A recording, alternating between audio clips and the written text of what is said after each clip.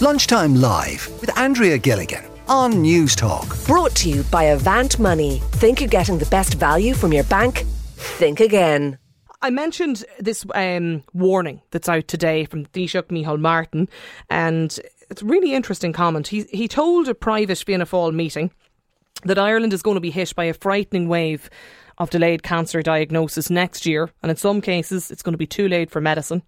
And he said that medical experts have warned him of dramatically increasing cancers because of delayed diagnosis linked to the impact of COVID-19 on the health service. And I mentioned this a little earlier today because I just want to hear people's experience of this. If it's something that you've gone through, if you've experienced a delay in your cancer care, in your cancer diagnosis, if it's something you're concerned about, if you want to talk to us, tell us your story today, please do so. You can give us a call. Quite a number of people getting in touch by text this afternoon. This listener says, my husband was undergoing chemotherapy at the time when the pandemic hit and only finished a couple of months ago. While his chemotherapy continued unaffected by COVID, he did have a number of scans and ancillary treatments that were delayed because of COVID incident rates at the time. I was all too aware that given his health background, if there was a choice between him needing an ICU bed for a reason connected to his cancer and somebody else needing it for COVID, I feel he wouldn't have got that bed. This texter, and this is a really just terribly sad story, this listener's got in touch to say, whatever is allocated at this point, I feel is now too little too late for our family. My daughter had 2 routine MRIs postponed during the first lockdown. She'd previously had cancer, and with increased seizure activity was prescribed an increase of medication by Zoom consultation by her neurologist. Finally, she was diagnosed with terminal grade 4 brain tumours in Christmas 2020. She'd 5 subsequent brain surgeries, and we lost her 14 weeks later. She was 15 years of age. We'll always wonder how we might have had her, and could we have had her for so much longer. That's just a terribly, terribly tragic story from that listener, and we're thinking of you today, and thank you for sending that in to us. Dara's on the line with us. Dara's a breast cancer survivor. Dara, how important was early detection in your recovery and treatment? Early detection, Andrea, was the difference in life and death, really. The first part of my early detection, I would have to clap myself on the back, insofar as I found a lump on my breast while in the shower. Furthest thing from my mind was breast cancer, because as far as I was concerned, that was a woman's disease. But I left it for only 2 or 3 days, Andrea. Every morning in the shower, I would feel a substantial lump. And I went to my GP. And then luck came in again. My GP is Dr. Oliver Lynn in Drogheda Medical Clinic. I went into him. He had a look at it, for a feel of it. You couldn't see this. It was in deep. He said it was probably a cyst, but he said, I have a scanner down in the back office. Technicians come in on Thursday. This was on a Monday, Andrea. He said, technicians come in on Thursday. Drop in on Thursday. We'll scan it and send it down to Dublin. So I duly did. I went in on Thursday, was scanned. And about 2-3 weeks later, I got a word from a breast clinic in Eccles Street to come up. They had they got the scan and they wanted to come up and have a chat with me. So I arrived up. Professor Morris Stokes' clinic in Eccles Street told me he had a look at the scan and he wants to further investigate. And he wanted to do a biopsy. So literally the next week, Andrea, he had me over in the Mater, and I had a biopsy and a mammogram. About the following week, or maybe 2 weeks later, I got word to go back to his clinic for the results of the mammogram and the biopsy. I went back for the results, and I was told there and then, he said, you've breast cancer, Dara. So after the initial shock, I asked him, where do we go from here? And he explained to me that what was going on. He said he had to take the breast and my nipple, breast tissue and nipple. I asked when was this going to happen. And Andrea, he looked at me and he said, Dara, what are you doing next Thursday? So I said, I guess I'm meeting you somewhere, Prof. Yeah. And he said, yes, 7:30 next Thursday over in the Mater. So as quick as that.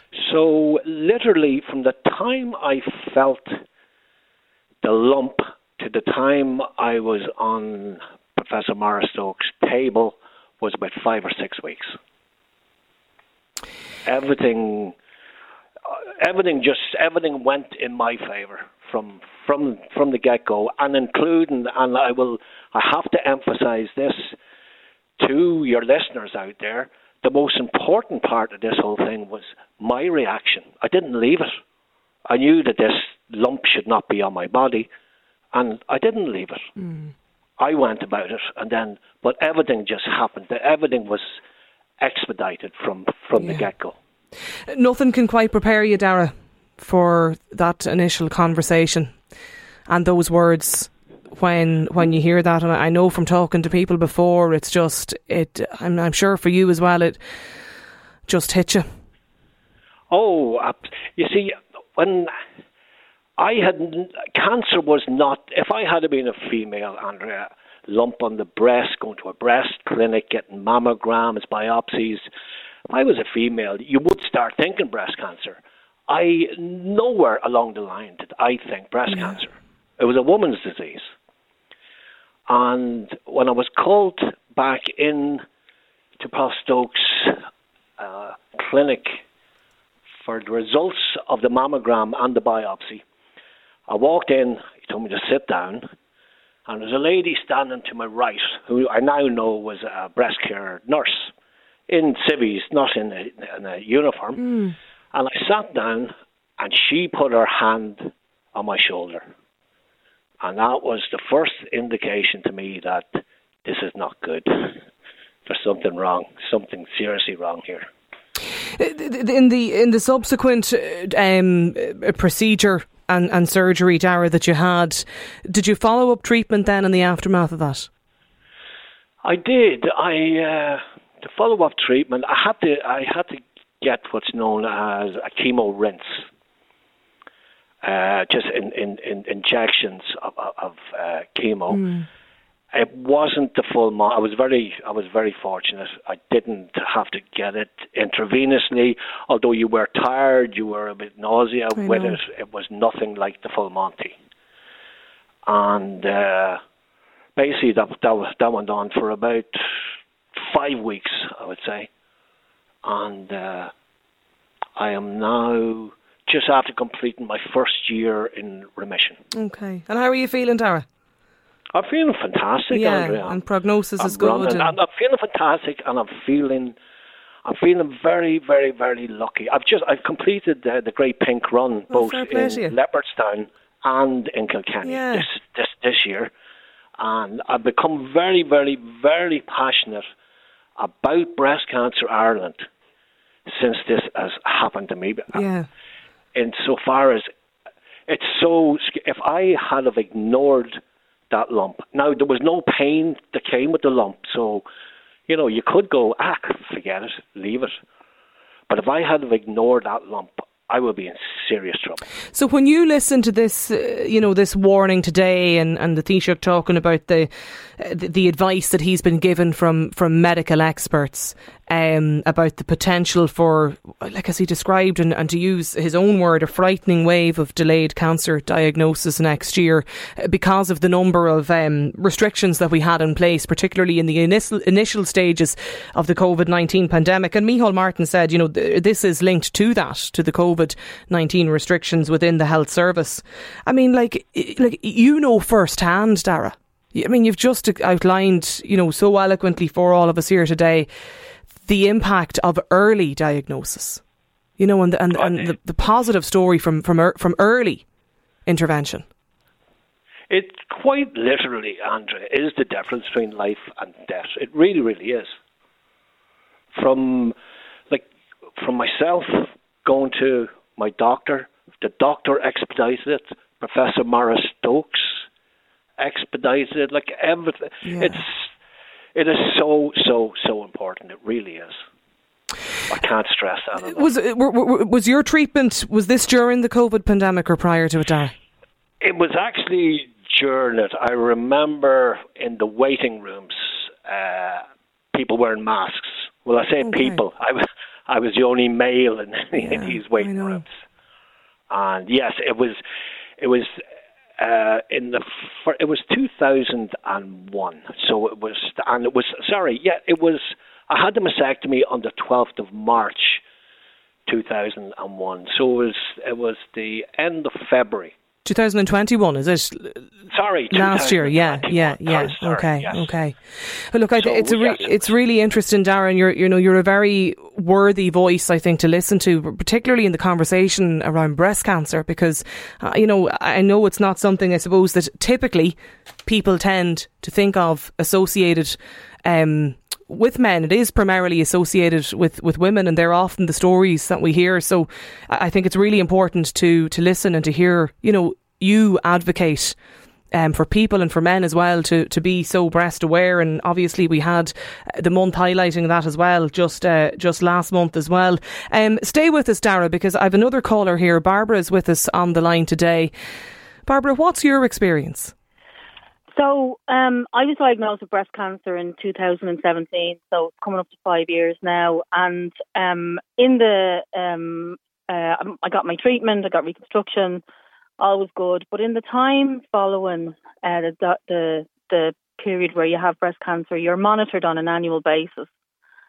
And that monitoring is really important because that's all about preventing a recurrence of a cancer.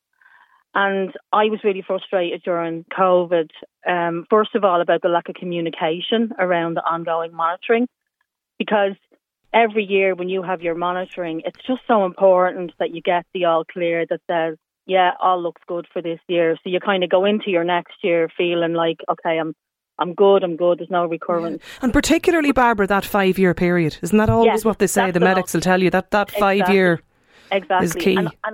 And I found myself during COVID having to fight for my checkups. I was offered appointments on a screen. I was offered conversations on the phone. And I said, no, I wanted to see a doctor. I wanted to go in for a mammogram. Sure, nobody can tell you through a screen whether you've got something else happening in your other breast, So I found myself in a situation all during COVID because the number of people that were being checked, the number of people that could go back for their checks was drastically reduced. And I fought every single year. Up until last week, actually, I had my 5 year mammogram. I haven't got the results yet, but I had to fight for that. And that was still 6 months late this year. Now, I fought, and I've got a lot to say, and I've probably got a big mouth. A lot of women I know didn't fight. And there's a few women that I know now who didn't have mammograms in the first couple of years. Similar situation to me, diagnosed the same year as me. They didn't fight to get their mammograms. They accepted what they were offered, which sometimes was an on-the-phone consultation. And now they're in a situation where they've had recurrence. So that announcement today doesn't surprise me at all. It's not only going to be about newly diagnosed cancers. It's going to be about all the people who have recurrence as a result of the various stops and delays and restrictions that happened during COVID. I mean, from what I can gather, certainly in the hospital that I went to, for probably about the first 4 months, they saw no one. They saw no one because they weren't allowed to continue with the ongoing monitoring of people. This is going to be a massive issue. It's the concern as well, Barbara, for people, and like for yourself, and I'm sure for many other people that that went through, the treatment and diagnosis around the same time as you. You're in a constant state of just worry, and your family and friends, I'm sure, all they're waiting to get over that 5 year hurdle. Yeah, and you're just like every year you kind of want the reassurance that somebody's checked and somebody's looked and somebody knows that you're okay. And you kind of breathe a sigh of relief and you get through the next year. And all during COVID, I know it was delayed for there were valid reasons because we didn't know what we were dealing with at the beginning. But I feel like the hospitals and the health system didn't recover that situation quickly enough. I really feel like there was a real lack of information. I was on online forums asking people in other parts of the country, did you have your mammogram? Are you getting mammograms? What are you being offered? What's the norm? What's the standard, And it really, really was unclear. And it left an awful lot of people in a limbo.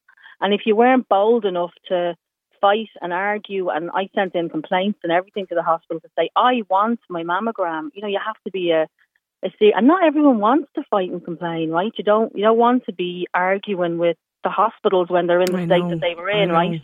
But you kind of have to do that for yourself to get the answers.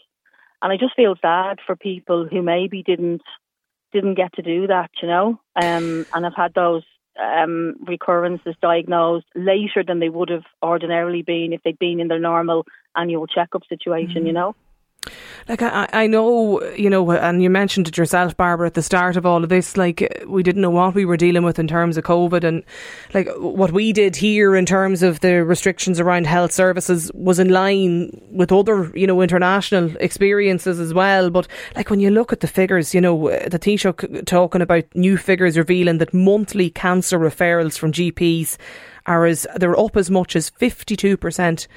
By compared to 2019, the last full year before the pandemic hit. You're waiting to get your own results, Barbara, now back after the 5-year mammogram, but you're keeping well anyway, are you? And you're feeling all right, yeah. Yeah, and don't get me wrong, what that gentleman was saying before was correct. When you're in the system and you're being looked after, the staff are amazing. They're unbelievable. They'll do whatever they can to sort you out, to get you to that stage where you're only, getting your checks on a yearly basis. There's no criticism on my part of the staff who are doing their absolute best. The system didn't recover quickly enough, I don't think.